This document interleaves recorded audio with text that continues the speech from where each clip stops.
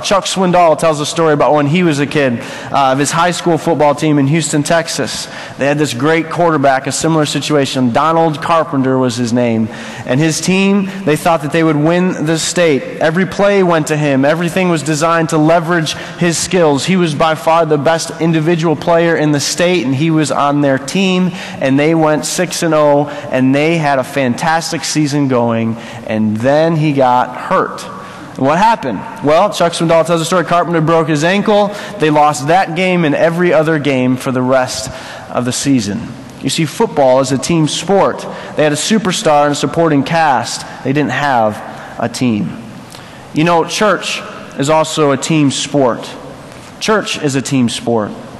For every great football movie, Rudy and We Are Marshall and Remember the Titans, you know these movies, right? They are these great movies where the team unifies and realizes that they are better together, as that song started us at the beginning. They are better together than all of their individual parts alone. Even if it's the really bad, like made-for-TV movies where the golden retriever comes in as a wide receiver at the end of the game and wins the big game. Or like Mary-Kate and Ashley Olsen. I'm sure that they made a football movie at some point. But at the end of the day, it comes back to, is the team going to unify? Can they play as a team? Each of these stories, goofy as they are, they demonstrate the power of unity among people, the power of becoming one. What the world needs today is a church that understands that power of becoming one. We need to cultivate and protect the unity that God has given us. So, if church is a team sport, why would we ever choose to go it alone? Here's a church. Our mission statement is that we would glorify God by making disciples of all nations. How will you do individually on reaching all nations? How many disciples will you reach? How many people, if you are a stellar star athlete, how far can you go? You can't really get that far. You might get a little bit out of Western New York, but after that, it's going to fall apart. If church is a team sport, why do we choose to go it alone? This morning, we're going to deal with some things regarding church membership. There are a variety of different types of people here in this room. Most likely, when I talk about church membership, those are committed members of the local church. That may be this church. That may be another church. And so, when we dive into this passage here today, you are going to be encouraged about what the Bible says about being connected to the part of the local church. There's going to be some of you here are folks who are not committed to the local church. You're here visiting, you're from out of town, or you're shopping around trying to figure out what church that you're going to be part of. I want to encourage you today that God's Word is going to show you what it means to be part of the team and why it matters and why you should be connected and see the importance of being a member in the local church. There's a variety of you here today, most likely, who don't know Christ, who don't know what this is all about or why it would be important. I would pray that through Scripture you're going to see that the church is what Jesus died on the cross for. This was His most important thing, and so it has great value. And what you have maybe as a stigma in your mind of what the church has become, and when you see people squabble and fight, that's not what God designed the church to be. And so we're going to look here in Scripture today at what the salvation that Jesus Christ brings and why He has brought that to the local church. So if you've got your Bibles, we are going to be in the book of Ephesians. Ephesians chapter 4 this morning. So it's in the New Testament. Find your way to Ephesians. We will be here for the next number of weeks. If you were here earlier in the spring, we started the book of Ephesians, and now we're picking up where we left off in chapter 4. Ephesians is a book that the Apostle Paul wrote to Ephesus. While he was there physically, there was a riot because of what he was preaching, and he was basically he was thrown out of the city. And so now, as this church is beginning to thrive, and he's sending back this letter to tell the church what to do, he's not dealing with, in some of the other epistles, we see him dealing with problems and situations that need to be dealt with. Here, he's encouraging them to mature spiritually and to take additional steps. So he's speaking to a healthy local church. As we read this morning, I pray that that would be our perception as we look at this, that there is something for you and I to learn here as a church that is growing, that's established. It's here, but it needs to grow and it needs to thrive and it needs to mature. And as we dig in here, we look at the importance of membership in the local church. We need to think about some of the things, this terminology perhaps that you've heard before, and some of you are in this category, the idea of dating the church. In a consumer-driven society, we have that. We are looking for the best product at the best price. And some people will find themselves church shopping. They're looking for the best product on a Sunday morning. They go one church to the next. They stay a little while. They see if the programs fit them, and then they move on. And every other week, maybe they substitute some activities at this church, and they find some activities at this church. That's dating the church, or church hopping, or church shopping, you'll call it. There's a lot of reasons why people will date the church. Will say, I love Christ, I'm growing in my relationship with Christ, and I don't want the local church to bog me down. Have you heard that before? Or I've fallen in love with Jesus Christ, I just don't love the church. See, there's a problem with that. Do you realize that the church is called the bride of Christ? So, let's personalize this a little bit then. If it's called the bride of Christ, what if I came up to you, men? You said, man, I love you. I enjoy spending time with you. I just don't like your wife. And he's going to give you a big, he's like, yeah, that's cool. Let's hang out. That's fine. No, I just don't like her. I can't stand her. Would you take that as a compliment from me? The church is the bride of Christ. The church is the body of Christ. Again, men, your wives, they come up to you and they say, man, I love you. You complete me. I cannot stand your body. Again, husbands, you're like, wow, thank you. I was hoping, okay, here we are, right? I've been doing 10 push-ups every morning. Okay, no. It's ridiculous to say that you love Christ, but you don't love His church. It's the bride. It's the body of Christ. We need to stop dating the church. We need to wake up, smell the coffee, and realize we need to stop dating the church. Some of you, I just said smell the coffee, and some of you are like, oh, is there coffee? Yeah. There is coffee in the back after the service, yes. With Folgers in your cup, the best part of waking up, yes. And they didn't ask me for that spot this morning. Anyway.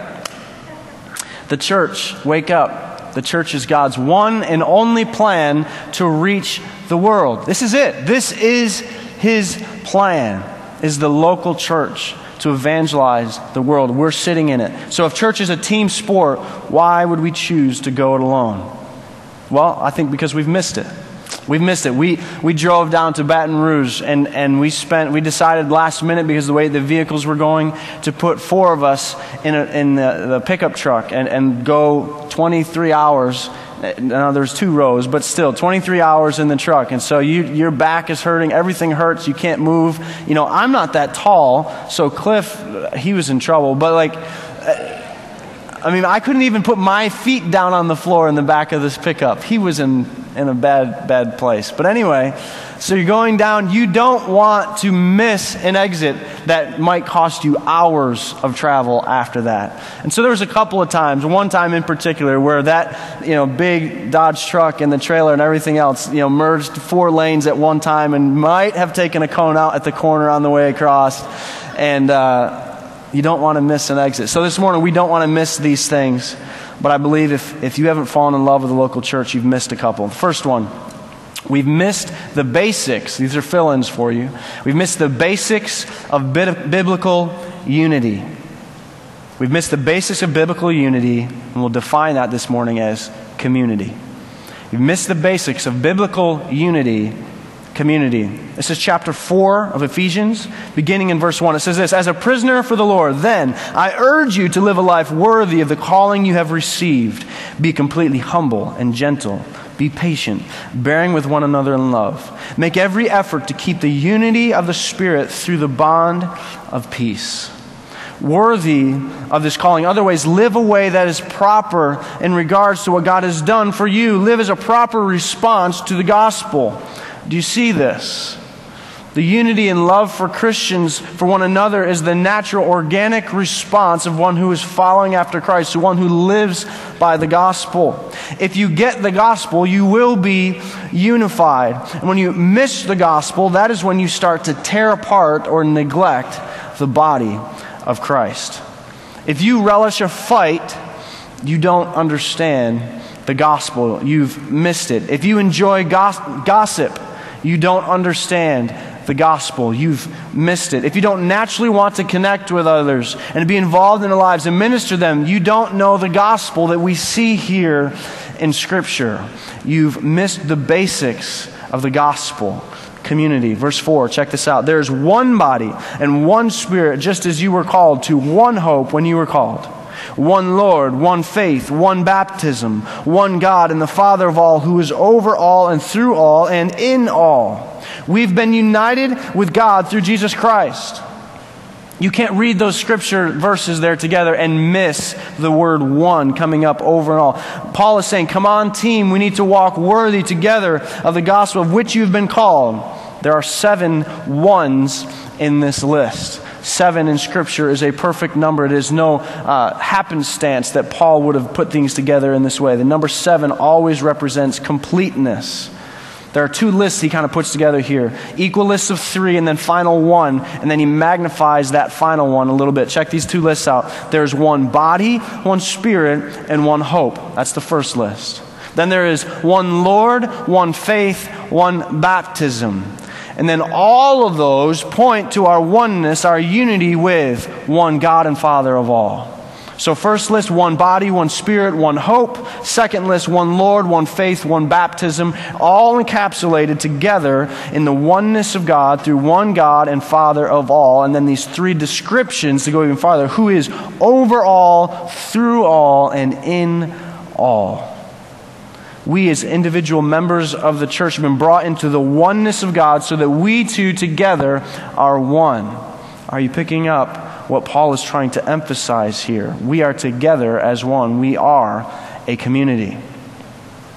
When we went this week down to Baton Rouge, we are going into an area that none of us have ever been before.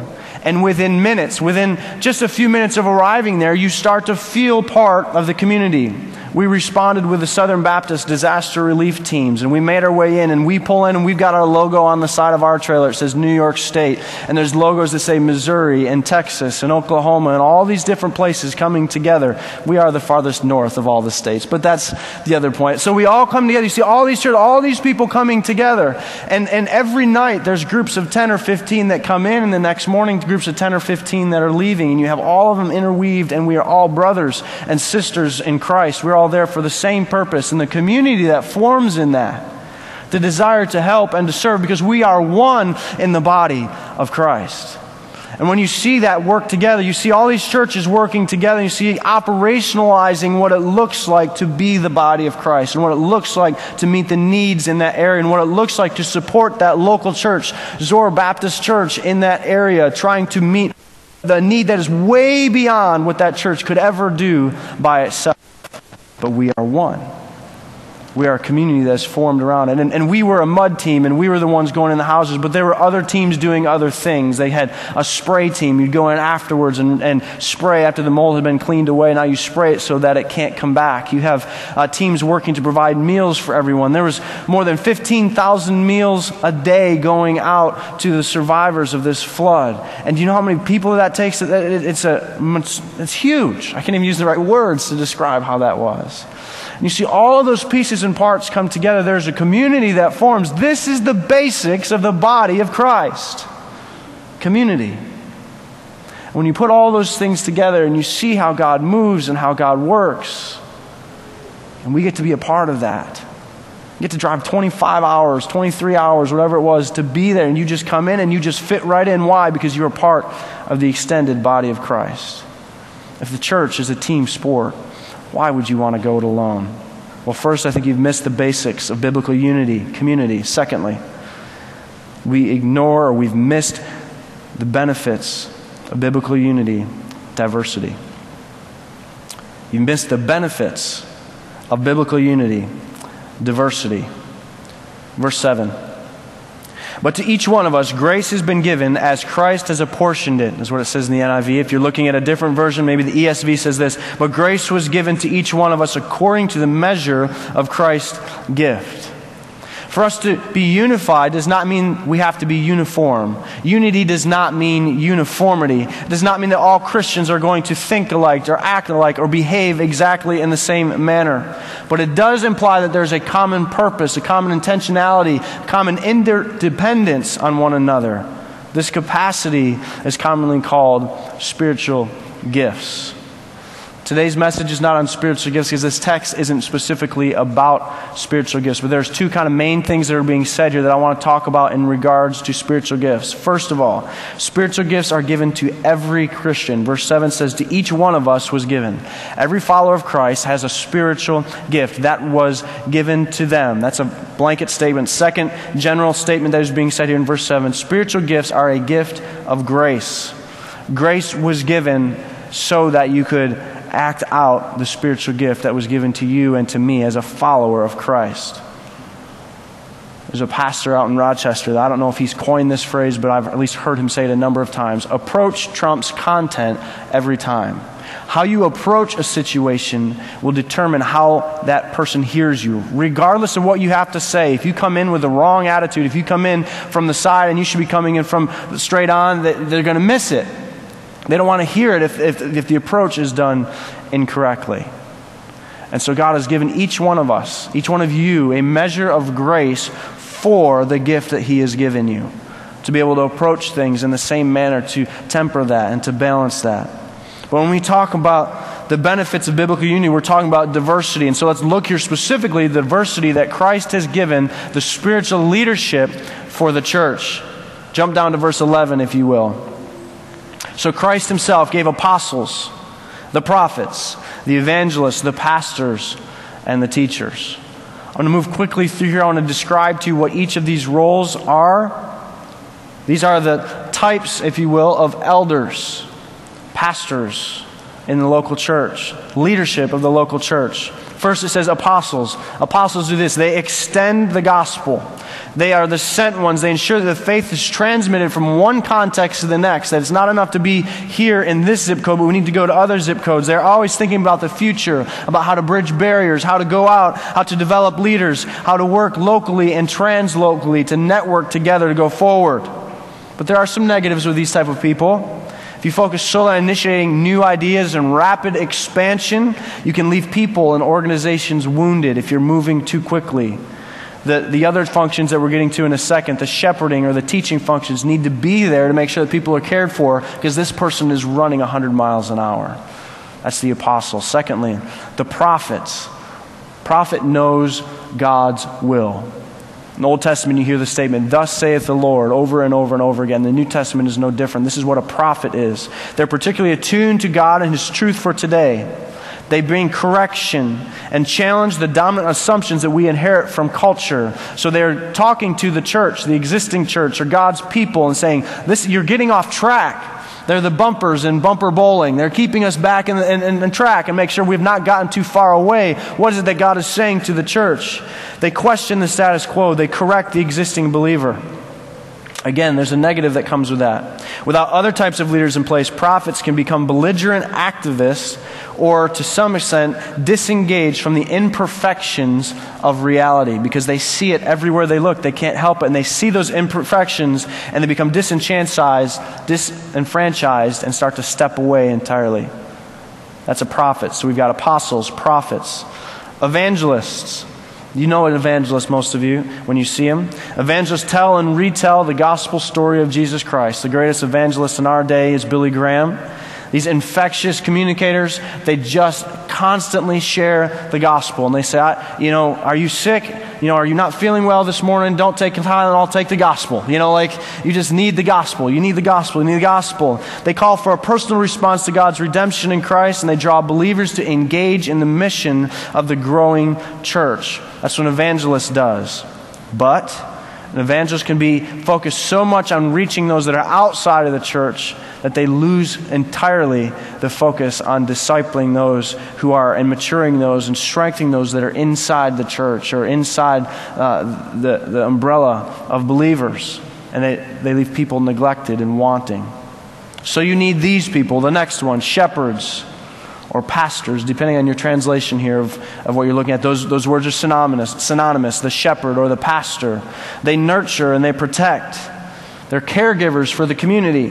They focus on the protection and the spiritual maturity of God's flock. That's why he's told to shepherd the flock. Cultivating a loving and spiritually mature network of relationships, making and developing disciples. That's the role of the shepherd, is to take care of the flock, develop the flock. But shepherds can value stability to the detriment of the mission. Say, man, we feel good. These sheep are being well taken care of. They are healthy and thriving, and that's all we need. We don't need anyone else and anything else. They foster an unhealthy dependence between the church and themselves at times. That the church starts to focus so much on that shepherd, and the shepherd says, well, I need the sheep, and they don't focus on anyone else or anything else. And so they need some of the others there. The teachers, they understand, they explain. They're communicators of God's truth and wisdom. They help others to remain biblically grounded and better discern God's will. They guide others towards wisdom and helping the community to remain faithful in God's word. So the prophet says, thus saith the Lord. The teacher says, what does the Bible say about that? If we don't have a specific thing to look to, how do we find out the answer to that? There's got to be more there. But without the input of the other functions, teachers can fall into dogmatic practices or dry intellectualism, where they're just going through and talking through all the small, minute details that fail to see the personal or the missional aspects of what the church is meant to be, the local church. So you've got these 5 gifts: the apostle, the prophet, the evangelist, the shepherd, and the teacher. But you would never see, or it would be rare to see all 5 of those gifts in one local church, all at the same place at the same time. That leadership is going to exist most likely in a region or in a local area. You're going to see, okay, if churches can work together, if we can work with one another, you're going to see that this church or this leader of this church, this pastor has that apostle gift, and this pastor has the prophet gift, and this group of pastors, they are the evangelists, and we can challenge one another and work with one another. And that's what happens when churches work together in a region, or even in this case, as I just experienced last week, over a large region. It happens to be the United States of America. When you put all of that together and you start to see the way that we can, as iron sharpens iron, we can bring each other together. What is the purpose of these gifts, though? Can't lose focus there. Verse 12. The purpose of the apostle, the prophet, the evangelist, the shepherd, and the teacher is to equip his people for works of service, that the body of Christ may be built up. The responsibility of all of that leadership, its responsibility is to equip the believers to do the work of the Lord. If church is a team sport, why would you choose to go it alone? The whole responsibility of the whole leadership structure is to connect the body one to another, to unify, to equip. Why would we go it alone? Because we've missed it. We've missed the basics, community. We've missed the benefits, diversity. Thirdly, we've missed the beauty of biblical unity. We've missed the beauty of biblical unity, which result is maturity. Which result is maturity. Verse 13. Until we all reach unity in the faith and the knowledge of the Son of God and become mature, attaining to the whole measure of the fullness of Christ. Then we will no longer be infants, tossed back and forth by the waves, blown here and there by every wind of teaching and by the cunning and craftiness of people in their deceitful scheming. Instead, speak the truth in love. We will grow to become in every respect the mature body of Him who is the head, that is, Christ. From Him, the whole body, joined and held together by every supporting ligament, grows and builds itself up in love as each part does its work. The illustration that you see here, the parts that are coming together, it's the body, is an illustration that's talking about maturity and stability. About 2 weeks ago, our staff, we took time because we have the new staff together. We've got Brian and Mario and others who are coming together, and some of the team from Renewal, and we haven't spent much time together. And so as we're getting ready kind of for this fall push of some of the things we're doing this fall, we got together, and if you've been downtown to see them, there's these little like golf cart buses, if you will, and they are powered by bicycle pedals. And so there's up to 13 of us, and so we all pedaled our way around, and so we had to work together as a team to pedal your way around and find your way around the city. It's kind of a tour thing that we did. So it was fantastic. We got to see all these buildings, walk in, and there's some really neat architecture here. But one of the things that he took us by is on Franklin, 404 Franklin to be exact, there's an old sycamore tree. Anyone familiar with this? Have you seen this?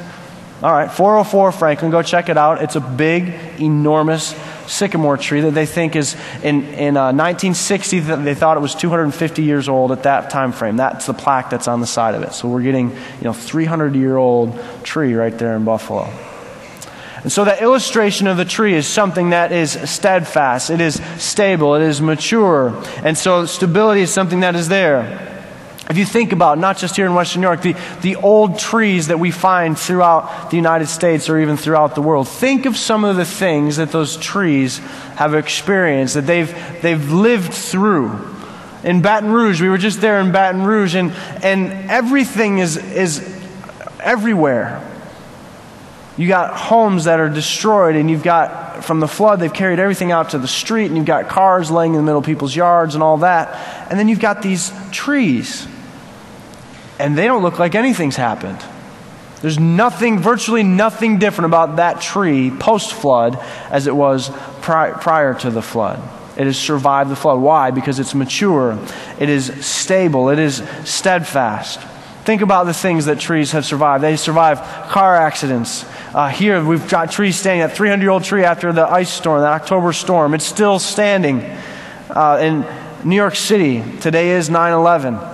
If you go to New York City, there's some magnificent trees that are within less than a block away from where the towers fell. And they're still standing. Somehow they survive. How does that happen? Those roots run deep. There's forest fires in California I got to see this summer. These redwood trees, they survive. They've got, within their bark, they've got a system that is basically fireproof. They can't be touched. They can't be hurt. So that's the illustration that we see here of maturity and of stability and steadfastness. The stability in which Paul is referring to is being so well grounded in God's Word. The roots go so deep that we recognize and avoid those who would teach otherwise, or have impure motives, or questionable methods, or try to get you to reject the teachings of God's Word. It's illustrated here in verse 14. It says, the cunning and craftiness of people and their deceitful scheming that is trying to pull you away from what is being taught here. He says, let your roots go deeper there. Don't be blown about and tossed by the wind, by the waves. Don't be pulled away. Have your roots go deeper. Immaturity here is equated with instability, wavering every time some new teaching is introduced. So we're not going to be that way. We're not going to be unstable in every way. Instead, we would want to see something different. What would it look like if we were united? What if we were one as a church? Then we would habitually choose to love God, to love each other, and love our world. Day after day. That's what a habit is, right? It's something that you've done day after day after day. Some of you get up in the morning and you put your feet in your slippers and you walk across the room. Why? Because you've done it every single day of your life. And if your slippers aren't there, it's going to mess things up. It's a comical way to talk about something that's much deeper here. Choosing to love God, love each other, and love our world.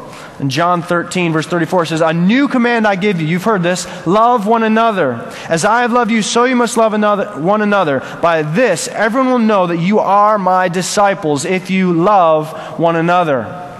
Love is the root of all of these things. We are better together if we love one another. This is how all men will know that you are my disciples, if you are loving and do loving things and you love each other. The church isn't always a loving place. But I'll tell you, if we live scripturally, we are better together. Here's why. Together, we want to know the truth of Christ. So we will guard each other from deception. Together, we want to imitate the character of Christ. So we will guard each other from division. Together, we want to display the fullness of Christ. So we will guard one another and pull one another away from distractions. We are better together when we are united. Practically speaking, and we're going to talk about this over the next number of weeks as we're talking through this series, we are better together. And many of you know, because you've been in the meetings as we've started to make this transition, we are doing something here at Randall Church called Care Corridors. It's taken us a while to put these pieces together, but after the service, on your way out, you can get a sheet of paper and you'll get to understand a little bit more of what's going on there. I couldn't give it ahead of time because none of you would pay attention after that. So be on the way out, you'll get this. But what we've done is we've taken all of you who have attended the church, all of you who are regular attenders here at the church, or greater, or the membership, we've put all of that, flagged it out, put it on a map. So, okay, this is where our people are coming from. And so how can we do our very best to take care and unite this church? What can we do in the very best way to do that? And that's where this Care Corridors idea has come from. And so what we realized last year particularly, because we had staff leave and we were struggling going through things, is we as an organizational structure had an elder bottleneck, I'll call it. It's because of our elder structure, because things do go through the elders. When the elders and that team are working on other things, in this case it was taking care of hurt and wounded people in the church, as well as looking for a new pastor and going through all of that. As we're taking all those additional steps, you realize that there are people who can fall through the cracks, and they did. And if that was one of you, we're sorry. We apologize for that. We are trying to make amends for that and fix that so that we can deal with that going forward. So we are better together. So what we're doing, we are geography based. We have taken the area and drawn it out on a map of where are people coming from, how can we group them together so that we can better serve this community. In those areas, we see 12 to 24 family units in different areas. And we've come up with weird names for them. There's probably better names, but there's names like the Airport Corridor. If you can't figure that out, it means you can probably see the airport from your house, okay? The Harris Hill Corridor. You probably drive on the Harris Hill on your way back and forth. That's the idea. Those are some of the ideas that we've put together so you can just figure out these are the areas that you're in. So you've got 12 to 24 family units geographically based in that area. In that area you have 4 deacons and or deaconesses in most cases who are there to serve and meet the physical needs in that area. So when there's something going on specific to the Lancaster School District, there are people over there in that Harris Hill corridor that understand that because they are all living in the same area. And then you've got the elder responsible for that area, and that elder is responsible for the spiritual stability and maturity of those 12 to 24 families. So practically speaking, what you will see is that elder will contact everyone on that list, the 12 to 24 people, on an annual basis to do at least a spiritual check-in. How are you doing? As you are raising your kids, what are some of the struggles that you are having? As you are a newlywed couple, how was your first year? How did that go? How can we help mentor you along in the process? How can we connect you to some of our couples who have been married for 50 years plus here in this church? How can we make those things happen? How do we make that work? And so as we organize in that way, it is all about the unity and the connectivity of the local church.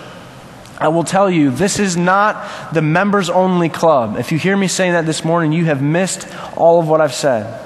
Yes, there are members on that list, but if you want to be on those lists, that's what today is about in the next number of weeks with this series, to say, I want to be connected to what I see going on there. That doesn't mean you have to be a member. If there is someone on your street that doesn't want anything to do with the church, but they are open to saying, yes, I would like to receive a phone call from one elder on a yearly basis. I would be open to having a deacon or a deaconess visit and just check in and see about the physical needs they have. That's what this is for. Why? Because they will know you are Christians by your love. And if we are a church who looks for opportunities everywhere we go to connect one to another, to unite the church rather than divide the church, we will see the power that comes because we are better together. We are united. We are one. We are ready to love. We are better together. So in closing, as the band comes, what we're going to do this morning, though, is ask you this. It's a DTR for those of you who are probably college age and younger. Define the relationship. Define the relationship. I want to encourage every follower of Christ here this morning and encourage you to define the relationship. No more dating to make the commitment. I want to change you to become a point where you're going to commit to the local church. We've got DNA membership sessions that are starting up next week. If you want to become a part of this local church, we want you to join us in that. If you're on the fence to become a partner or to become a member at another church, do that. That's okay. But you should be connected to the body of Christ in that way, and that method of finding where is it that you connect. Because when you are united, when you connected to that bigger piece and you stop dating, you'll find and you'll realize, then praise God, He is at work in this area and in this region. As I said at the beginning, if you don't know Jesus, I pray that today's message, that as you looked at the text today, you look at this book of Ephesians, that you see the beauty of what Jesus Christ died for on the cross. What He gave His Son for, His very Son, in your place and mine on the cross, was so that He could see the local church thrive. That He could see us love one another. That He could see us love those who are far from Him. That's what Jesus died for. And that's what we celebrate today.